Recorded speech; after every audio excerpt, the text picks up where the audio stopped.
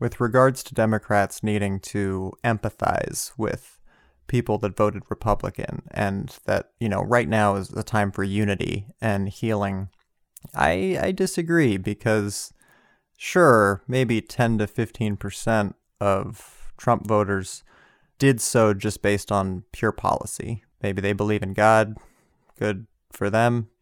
But like a third of the country always approved of Trump's job performance. They're just Trump supporters. And those people are a lost cause.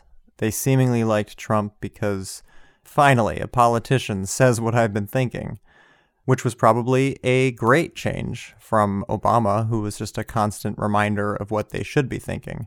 But what are we even talking about here? Why do we need to come together as a nation? This isn't Shaq and Kobe.